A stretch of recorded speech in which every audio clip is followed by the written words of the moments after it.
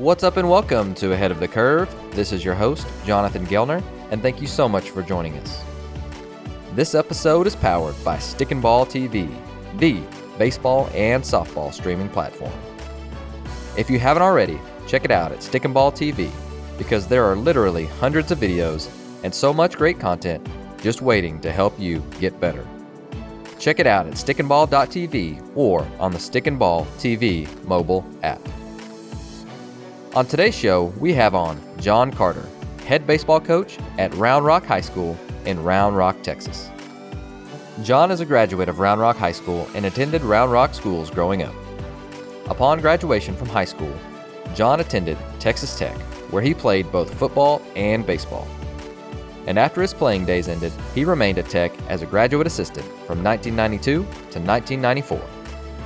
He returned to Round Rock in 1995 and coached multiple sports, including softball, soccer, football, and baseball. So on the show, we talk 3 C's: culture, competition, and core values. I also learned that in 2017, when John was named Texas High School Baseball Coach of the Year, it came after a year of graduating 7 Division I players. You're going to get a lot out of this episode with John Carter. John, welcome to the show.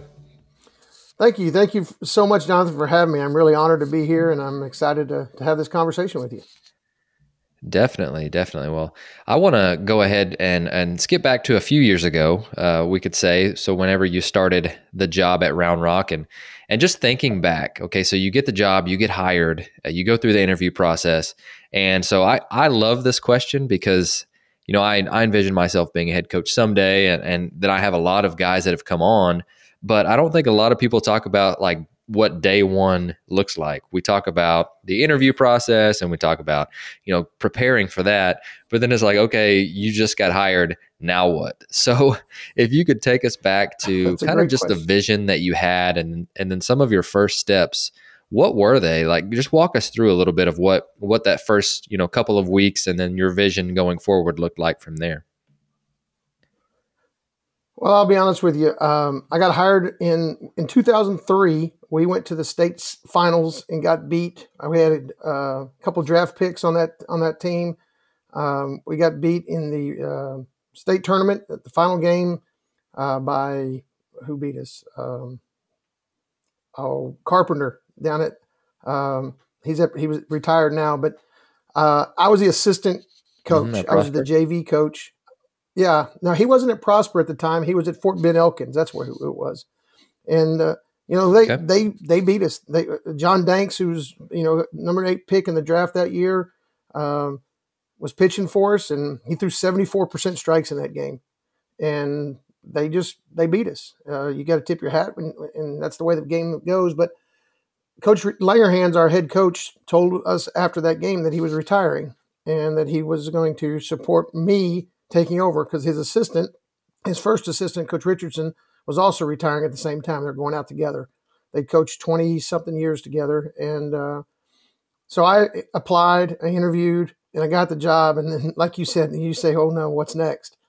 I really felt like that our program was in a good spot. I felt like that Coach Langerhans had, you know, he was my coach in high school. He had mentored me. He'd shown me how to get to that point. I coached under him from 94 to 2003. And so when I took over, I wanted to kind of keep the Dragon pride and program going in the same direction he had it, with some changes and you know, adjustments due to the new mentalities and things that kids had. So I really had a good foundation in place. I had a good mentor in place. I took a lot of the things that he and I sat down and discussed quite a few things. And I looked at some things outside of the box that he hadn't necessarily implemented, particularly like the mental game. And so I just kind of dove in head first and started using some of the stuff most of the stuff that we do, he taught me. And but there was, you know, as time changes, so should we, excuse me. And so that's what I started doing. I started looking at ways to take us to another level to help our kids be as successful as they can be. And the first thing I did was the mental game. I felt like the mental game was a big piece of it.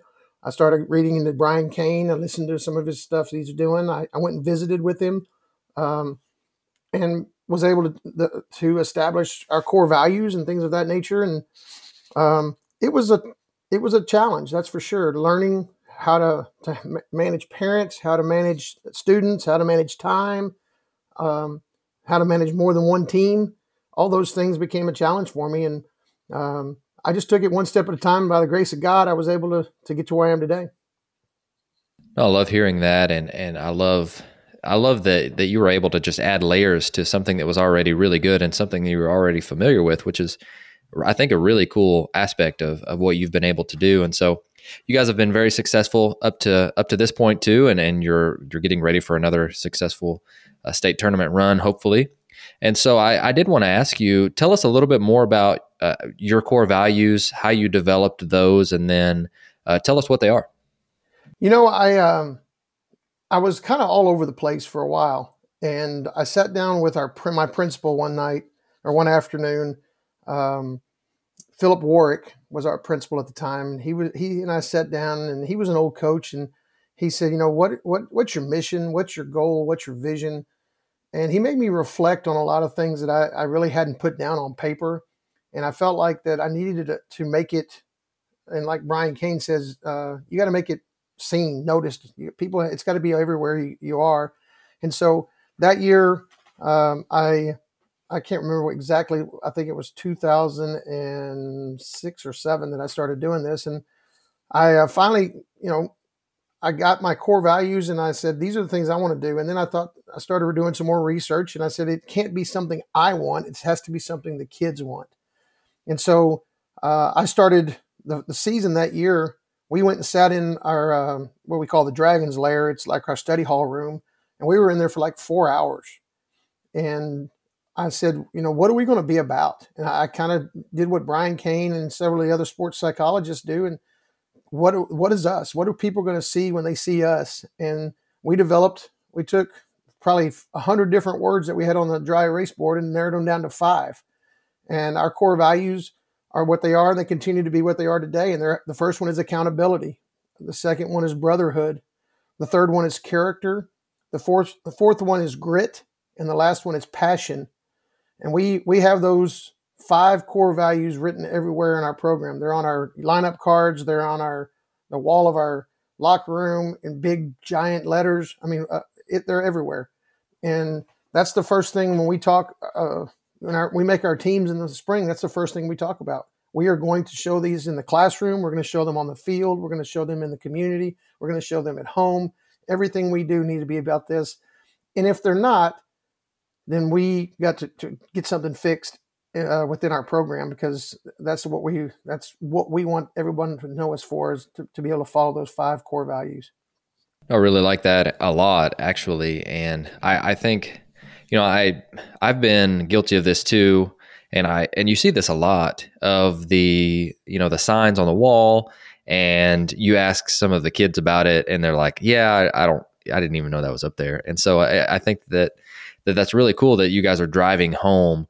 And so I want to really, double down on this a little bit. How do you teach that consistently? Because I think that's something that's missing.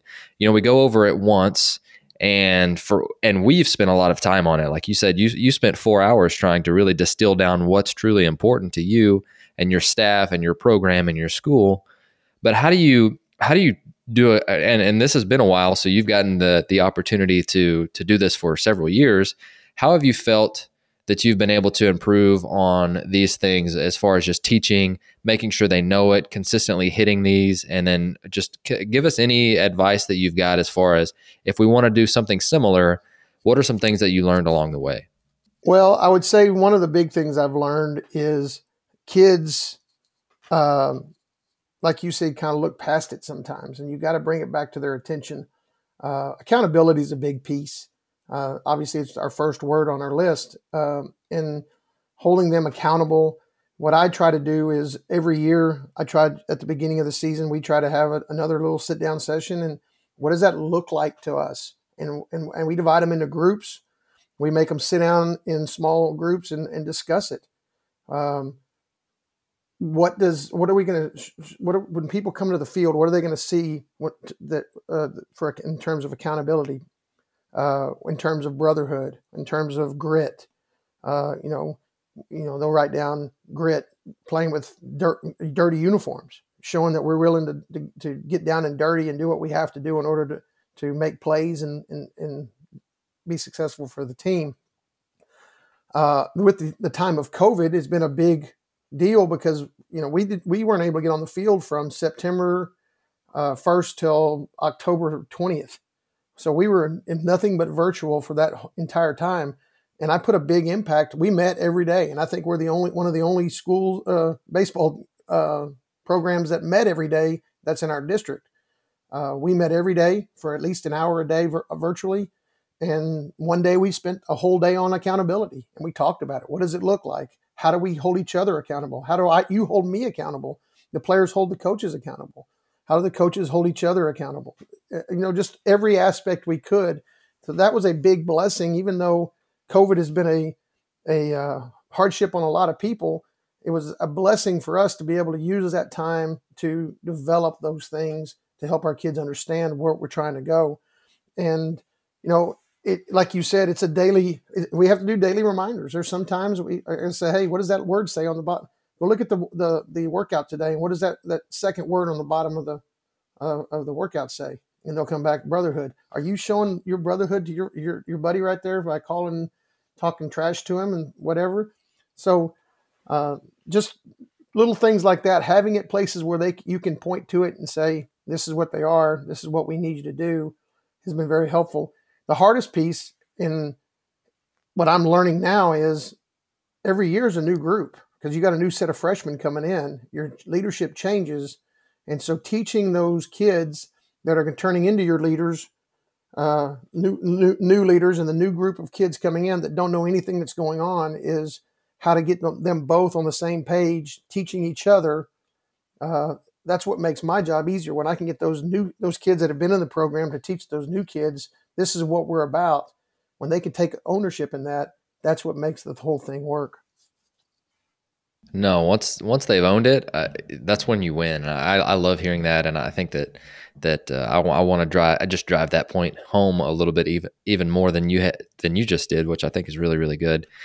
So within that, so you've got these core covenants or core values that you mentioned. You could also call them standards, I guess. Yep. Now within that, do you have any program rules like I don't know, maybe these, if you aren't adhering to what we would call these core values, then there are consequences? Or do you have what are program rules, anything that you want to go over with that? I guess one of the things the big one is, and I've heard this from several other people, don't do something that would jeopardize our program or yourself. I tell them all the time. I tell my kids this constantly. Don't make a 2-minute decision affect the rest of your season. Don't go out and do something that in 2 minutes of time, you make this decision, and then all of a sudden it comes back to haunt you 24 hours later, and it costs you the rest of your season. Not only you, but your teammates. And I've heard Pat Murphy talks about mudita, the joy of other people's success. We've have that on one of our shirts. I believe in it. I believe that those standards, if we can just uphold the standard of do what's right, if your mom and dad were standing next to you, would you do it? Then don't do it. If they were, if you would do it in front of them, then okay, then go about your business. Be smart, make wise choices. There's lots of other rules you could put in there, but I really don't want to have a whole bunch of written rules down, because then you micromanage things, and they have to have some accountability in there and some ownership. No, I love that. And so I leads me to my next question too, because you talked about you want the culture to really come from the top down, but also from the bottom up. And so you're having those small groups, and you're having the older kids teaching the younger kids, and then especially with COVID and the Zoom calls that you guys, I think we've all feel like we've been living on. But tell us a little bit about how you how you help with team cohesion and making sure that it's not like segregated with upperclassmen and lowerclassmen, and then freshmen just kind of get everything else. Or, you've done this for a while, and so you've gotten to see the different dynamics with all kinds of different teams and different players and different grades. And so I'd love to hear your thoughts on how we can do a better job of making it, one team together. But what are some different ways that you do that? I tell you what, that's a great question, and I'm glad you asked it, because first week of we get back from school, and this year was different because we had to do it virtually for a little while, and then what we did, even though we were able to get back on the field, I still took the time to do this, and I really believe it's powerful. The first week of school, on a normal school year, the first week of school, we're doing paperwork and setting lockers and things of that nature. I put some ownership on them and say, hey, this has to be done by this time, this day. Basically, I give them 2 days. Excuse me. And then we have what we call field time. And I don't know if field time is the best word. It's just the word I use. But what I do is I see them all find someone they don't know. Pick someone. Seniors get with a sophomore or a junior. Junior get with a sophomore or a senior, and go find somebody you don't know. And you're going to spend 10 minutes just walking around the field, talking, getting to know each other, learn about each other. It's hard for a sophomore. We don't allow freshmen in our athletic period just because there would be too many of them. But we have sophomores through seniors, and they really don't know each other, like you said. And so what I do is I make them go learn about each other. Go find out what you like to do. What about your family? Where are you from? What's your favorite ice cream? What's your favorite movie? Do you have a girlfriend? Just get to know them on a personal level, because when you start developing those relationships, those personal relationships, kids start to feel better about being able to communicate with one another. And so a sophomore now is willing to call a junior or a senior out because he knows him. When he doesn't know him, he thinks like, I'm the lower end of the totem pole, and so I can't say anything. But once he has developed that relationship, he's able to do that. And it's been outstanding for us, especially this off season. I've had lots of kids, especially some sophomore kids, that are not afraid to call an upperclassman out. And that helps with the whole cohesion, and it develops that cohesion between classes, teammates, etc. And in 2016 or 15, I had 7 Division I or college players that went off to play at the next level. All 7 of them ended up at Division I schools. That team got beat in the second round of the playoffs. In 2017, those kids is really when we really started doing this field time. Was when we started really pushing it, and those kids developed those relationships. We had 0 kids that signed Division I scholarships. They had a couple of junior colleges, small schools here and there. That team got to the state finals. The team cohesion that we developed because of that was unbelievable. And I had some of those kids from the previous year come back and say, I wish we would have had that, better relationships with each other. And I think we would have played better for each other. So there's a big thing in that piece. Oh, for sure. And I think another step that a lot of coaches are taking to do that is like forming teams and having different competitions within that, because, regardless of how much you love your buddies, you always want to beat them no matter who you're with. Yeah. And so you talked about wanting to talk about competition. So can you kind of empty your pockets on what you guys do? Yeah. Before we do, let me throw one more thing at you on that. Sure. Of course. The team culture. We do, I got this from Dabo Sweeney. We do what we call the safe seat. You probably heard of it, where we go into a room and each person gets in the seat, and whatever's talked about in the room stays in the room. And it's been very powerful. That's another piece that we use to really help us build relationships. I've cried in the room. I'll be honest with you. My tears coming down my face, crying, listening to my players talk about their families and their fights that they have going on in their lives, and myself, just some personal things that I've had to share that have become very powerful. And your players want you hear all the time, they need to know that you love them before they're going to play for you. They also want to know that you're human and that you have a soft side, and you're not afraid to share those emotions with them. And it becomes very powerful. What's his name? Sheets talks about heroes, heartaches, highlight. We kind of throw those in there, but we also do it, have some fun ones in there too. Do you like blondes or brunettes? Just fun things, but it helps loosen it up and helps develop that team chemistry. So I just wanted to share that piece as well. I hope that's okay. No, that's great. I love that. Thank you for sharing. But yeah, competitions. What do you got on that? Okay. Well, I got a lot. We do competitions every day of some sort.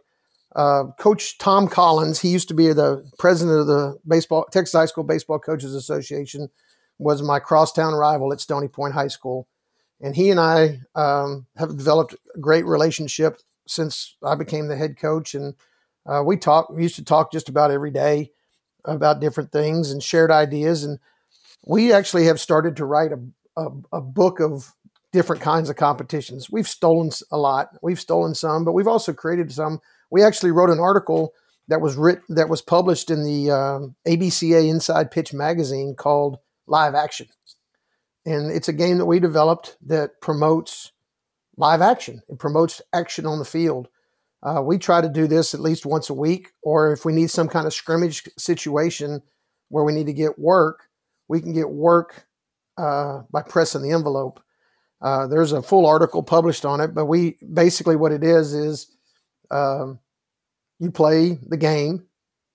You play with each inning has 4 outs, which is, I know it's different. You got to think outside the box a little bit. Player steps into the box with the 2-1 count on him, puts pressure on the pitcher to have to throw strikes, allows the hitter to be aggressive in the count. You can steal a base at any time. If you get thrown out, you return to the base you came from, and the out doesn't count, but you can't steal again without it counting. So it doesn't count against the outs, but it promotes runners to run. It makes pitchers have to learn how to hold runners. Catchers have to throw. Hitters can hit in running situations, those kind of things. And we'll play that game all the time. And I'm happy to share with anyone that wants how the game works. I've got it all written down in a document that I'm happy to share with anybody that would like it. It has been a game changer in terms of our kids learning how to pound the strike zone when they're behind in the count. It teaches you as coaches who can do that and who can't. And you'll learn real fast. We actually, until this fall, we've played the last 3 falls. We've played this game once a week with other schools. And it's not just play 10 innings. We divide it into 3 3-inning games. So we'll play 9 innings, but it's 3 innings, clear the scoreboard, start over. So it's like a 3-game series, and you're trying to win the series every time. It's been very good for us. I love that. And I'm sure you'll have a ton of emails coming to you for the live action game. But anything else before we move on to the next thing? Because I think that one was fantastic. But I want to give you an opportunity. I got one more. One more. We started doing this year actually. I got it from Skip Johnson at Oklahoma. We call it Lightning BP, and with the era of launch angle and all this lifting the ball. We're trying to get kids to hit line drives and reverse the spin of a baseball 180 degrees without trying to lift it. We saw a lot of fly ball outs early on in our tryouts and our first scrimmage. And so my assistant and I said, let's try it. And what it is, basically you got 3 or 4 guys in a group, and you're going to get 6 to 7 minutes of BP. We use a machine. So they're going to get consistent pitching with some velocity, and your job is to hit a power ground ball or a line drive. If you hit the ball in the air, get out of the cage. And, first kid will step in, hits first pitch, hits fly ball to center, get out. Next guy gets in, another fly ball. And about the third time through, they started realizing, hey, I'm not going to get many cuts in here if I don't start doing what I'm asked to do. And we've done it 3 times. And the second and third time, the difference from when we first did it to the second and third time has been phenomenal. Our quality at bats in our 2 scrimmages that we've had so far, our quality at bats, hard hit balls have been like 62% in each of the 3 scrimmages. Kids are hitting line drives. We're not flying out. We're getting power ground balls. We're moving runners up when we need to, and it's been very good. So I would say that's another competition. It's more of an interpersonal competition than it is a team competition, but it forces those kids to hit the ball the way you want them to. Cool. I love that. So with when we talk about culture building, obviously when we as high school coaches, we have an extra layer of culture that we have to be included in, that's parents. And so I'd love to hear your thoughts on, and this is let me rewind just a minute. So you've been there since 1995, and that's when I was growing up. I remember my parents not being all that involved in what I was doing at school. And almost every coach that I've talked to has been like, yeah, the last 10 years, it's really been a transition of parent involvement. And regardless of if that's a good or bad thing, one could argue one way or another, but you've gotten to see that transition too. So I'd love to hear your thoughts on just really what you found as a good balance of, helping parents to be involved with the program and some different things that you guys have been doing. Well, our booster club is a big piece of it. We rely heavily on our booster club for fundraising and for helping with playoff stuff, maybe meals, concession stands, work days on the field. So you have to develop a relationship with the parents. Our booster club does a phenomenal job in all areas. And you're right, it is a different realm than when I was growing up. My dad didn't ever get involved in what I was doing. He said, you got to go out and earn everything you get. Go out and we didn't have select ball or travel ball. So it's a different mentality that we're in. And with social media, the kids, I tell them all the time, you're too used to getting instant gratification. In order to reach your goals, you're going to have to grind it out sometimes. But getting the parents on board and understanding, hey, we need you. We need everything you can bring to us is going to be powerful to our program. But while at the same time, have them understand we're still going to hold your kids accountable. With the mentality that the realm they're growing up with is instant gratification of their cell phones, it's hard for them to learn that sometimes. And sometimes you just got to tell the parents, hey, your kid, and this is one of the things I use, your kid is old enough to be in charge of a deadly weapon. They're able to get behind the wheel of a car and drive. That's a deadly weapon. And sometimes you're just going to have to let them fail. You're going to have to let them be held accountable for their actions, have not feed everything with a silver spoon. And that's what I tell them. I tell the parents that. I said, I want you to know that I'm here to help you raise your child as much as teach them the game of baseball. When they come back, I want them to come back as good fathers, sons, and so forth. And I want them to be able to say, thanks, coach, for all that you did. And I'm sorry I was a knucklehead at times. The parents are pretty much on board with that. And so it's been good. Oh, that's awesome. So with the time that we're recording this at the end of February, you're getting right into the season. I guess you're transitioning from scrimmages to preseason. And so, over your years, you're transitioning from off season to preseason, and then from preseason to the end season. Let's just kind of walk through those, and let's start with, so you go through off season, skill development, you go through all of that, and then you transition into preseason and then into end season. What are some different ways that you found to really be efficient, or you want to make sure that you have in before the season starts, or just anything in regards to just by the time that we get to game one, we have these boxes checked, we have these things done, and just kind of walk us through your thought process. Well, we start off the year with, we want to see how they've progressed over the summer. So we'll start on the field for a while, and then October 1st we put the ball down. We don't pick it up for 6 weeks. I'm a firm believer that kids play too much, they throw too much, they get dead arm. There's times that they just need to set the ball down and not do anything. And so we will take that time to work on skills, like you said. We'll do lots of strengthening. We'll be in the weight room 3 to 4 times a week. We'll be on the track or on the field running, trying to work speed and strength and athletic ability. I've become a big believer in mobility, foam rolling, things of that nature, to try and teach the kids how to make their bodies function better. We have a former player of mine that's a chiropractor that kind of came in and did some stuff with us to show the kids how to do things correctly, to help them move better. Once Thanksgiving comes around, then we go back to picking the ball back up, and we start our arm development. And we put a big emphasis on hitting and arm development at that point. We're not throwing bullpens. We're not doing anything of that nature. We're long tossing, following a stringent throwing program it's out there on the internet. Alan Yeager has it out there, and there's several other ones out there. We've kind of put it together to fit our calendar, and we have each kid gets a copy of it, and they follow it. At the same time, we've got involved in the blast motion stuff, and we bought those blast sensors for a lot of our kids.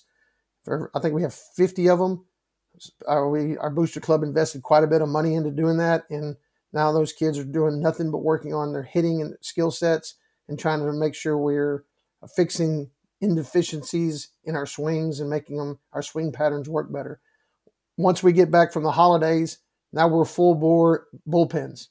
Our focus is all working on getting our pitchers ready, so when we get to the tryout period and the scrimmages, we're ready to start throwing competitively versus live hitters, and our pitchers are able to develop their stamina and be able to go, certain pitch counts and see where we are in that realm. So that's kind of how our phases are phased into it. And then we go into our regular season. They're using the scrimmages and so forth to kind of see where we're at.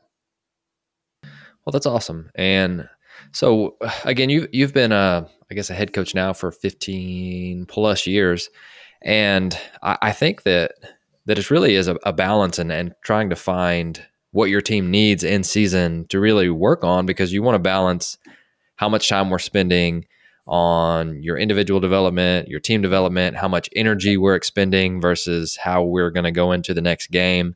And so for young coaches who are going through that, this may be their first year, what would your advice be for them as far as in season, trying to feel their way through how to plan out a season, or as the season progresses, you do more of this or less of this, and just kind of what are some different tips that you have for, or just even things that you've learned along the way as that go along the lines of that? Do a little bit, a lot. We have a list of things that we try to touch on every week. We try to, from our catch play to our bunt coverages to our first and third offense and defense, we try to do a little bit, a lot, to make it where, and I have a list of things that we're going to cover each week, and we try to just each day when we're planning our practices, we try to cover those things as often as possible. That's the best answer I can give you. You also mentioned that base running is a really a large area that you guys try and take advantage of, and you feel really comfortable with like teaching that aspect of it. You really enjoy that. So to walk us through what you guys do for base running, how you teach it, and just we'll just kind of go from there. Well, every practice starts with base running. We'll go through our team discussion, or some people call it classroom time. We don't go inside. We just do it outside around the field. And then we go from there to dynamic warm-up and then straight into base running. And it varies from day to day. One day we may be working dirt ball reads at first base. Another day we may be just working on our jumps at first base, varying them from a momentum lead to a normal lead to leave early, a delayed, or something of that nature. We're going to work all those things on that day. Next day, we may do what we call four-corner base running. We'll have a hit and run at the plate. We'll have a straight steal at first base, a read the ball off the bat at third base, and a read the ball off the bat at second base. So we just constantly are doing different base running skills, and we're doing them from about 10 to 15 minutes every day. And from there, we transition into our throwing program and go into practice. Now, we'll also do base running during BP at times, but the primary focus is we want them to understand that base running is a valuable piece of what we do. And so we put a tremendous emphasis on it at the front end of practice. And you know what? We don't have to condition it because we are working on it every day. No, that's really good. And again, with, like you mentioned, you putting it at the very front of practice is just telling them, hey, this is not something that we're doing for conditioning. This is something that we're going to do to exploit defenses and to help us score more runs and win more games. And I really, really like that. So I do have a couple of lightning style questions for you before you go, just for us to learn a little bit more about you. What is something that you've learned lately that you're really excited about? I'm learning. I've been doing this program it's by Brett. What's his last name? Gosh, I can see his face. Anyway, it's called Win the Moment. Just learning about teaching kids how to be in the moment, how to handle failure when the stuff hits the fan, how to get back in the present moment. Just a lot of the mental game. And I guess the other piece that I'm really interested in is continuing to develop areas of our offense in terms of different types of first and third offense, second and third offense, those kind of things. Understanding the teaching the kids the rules of the game and how they can be used to help them in those situations. Love that. So you've been a head coach you've been at Round Rock since 1995, and you've been a head coach for 15 plus years. I'm sure you could say a lot of things about this one, and it's kind of a tough one, but what's something that you've changed your mind about? So it could be something that the first couple of years you really thought this, and then lately you found more evidence of then like, oh, okay, maybe I was thinking about that differently, or just could be something very simple that you're like, yeah, I was wrong in this or that. But I'm really interested to hear your thought process behind this. Well, they say in the classroom that you can only the attention span of the kid is his age. And I've come to realize that the longer we do practice isn't the better for us. So we've started to do, one of the things I look back and I've changed my mind about is we're trying to be quick and concise in the things we do in practice. We're not going to stay on them long. We're going to do a little bit, a lot, like I've said. We're going to try and, spend 5 minutes and go to the next thing because you'll lose them. And practices drag out to 2.5, 3 hours. You're not getting anything accomplished at that point. So we try to be very concise, and we intermix music and other things into our practice to help with the energy level. And it's been very, very efficient for us. So taking off the script, how hard of that was that of a pill to swallow for you? Because I know I'm really good at adding things onto practice, but I'm really, it's hard for me to, I guess, take my hands off of the reins a little bit and saying, you know what, doing this a little bit a lot is going to be better than doing it for a long time. Yeah, it was something I had to really learn and kind of bite my tongue on at times.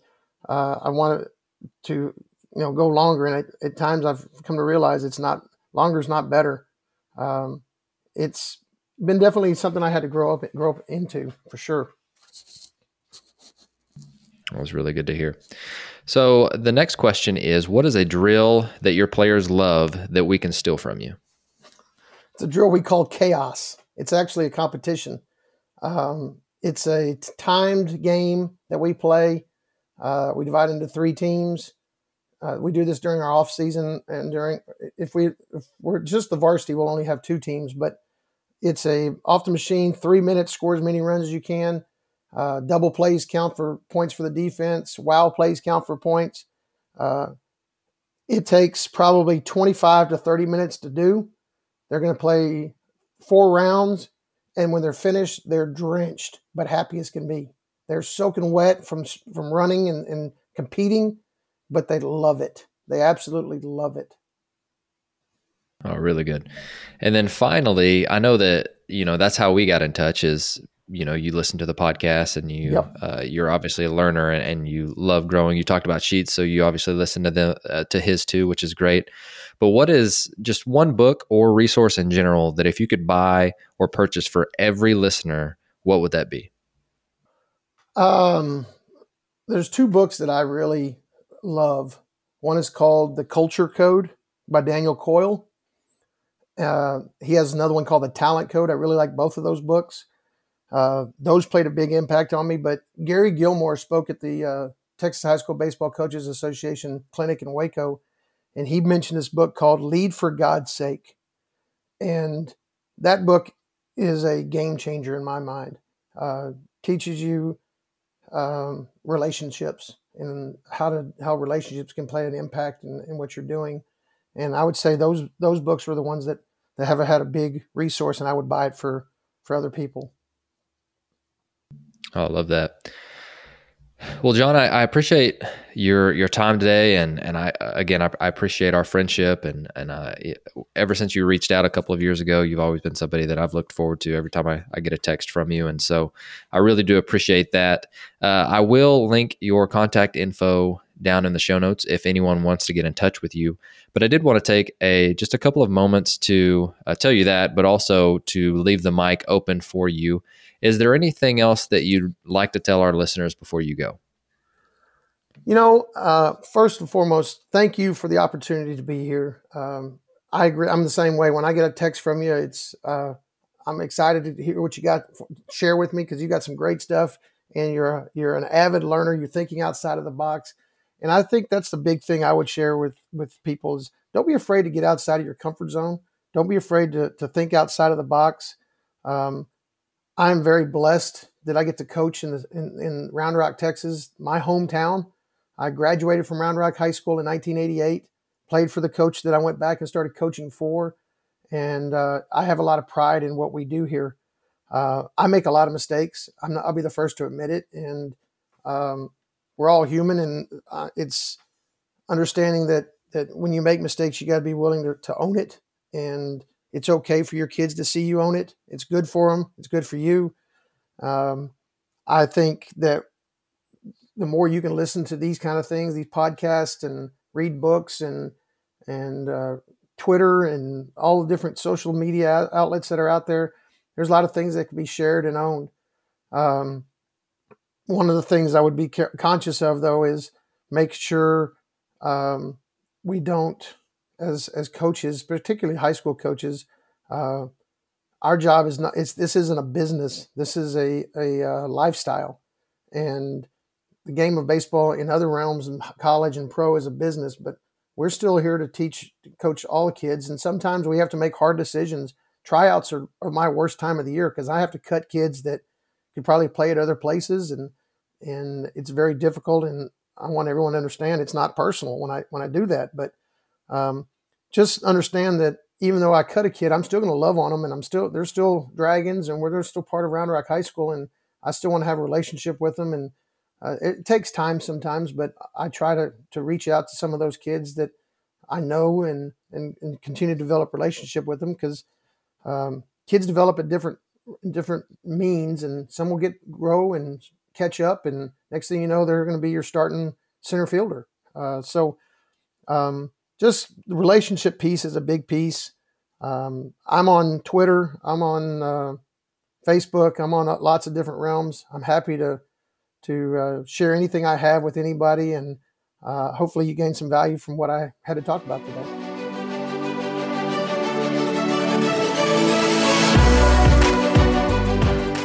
Thank you for listening to Ahead of the Curve.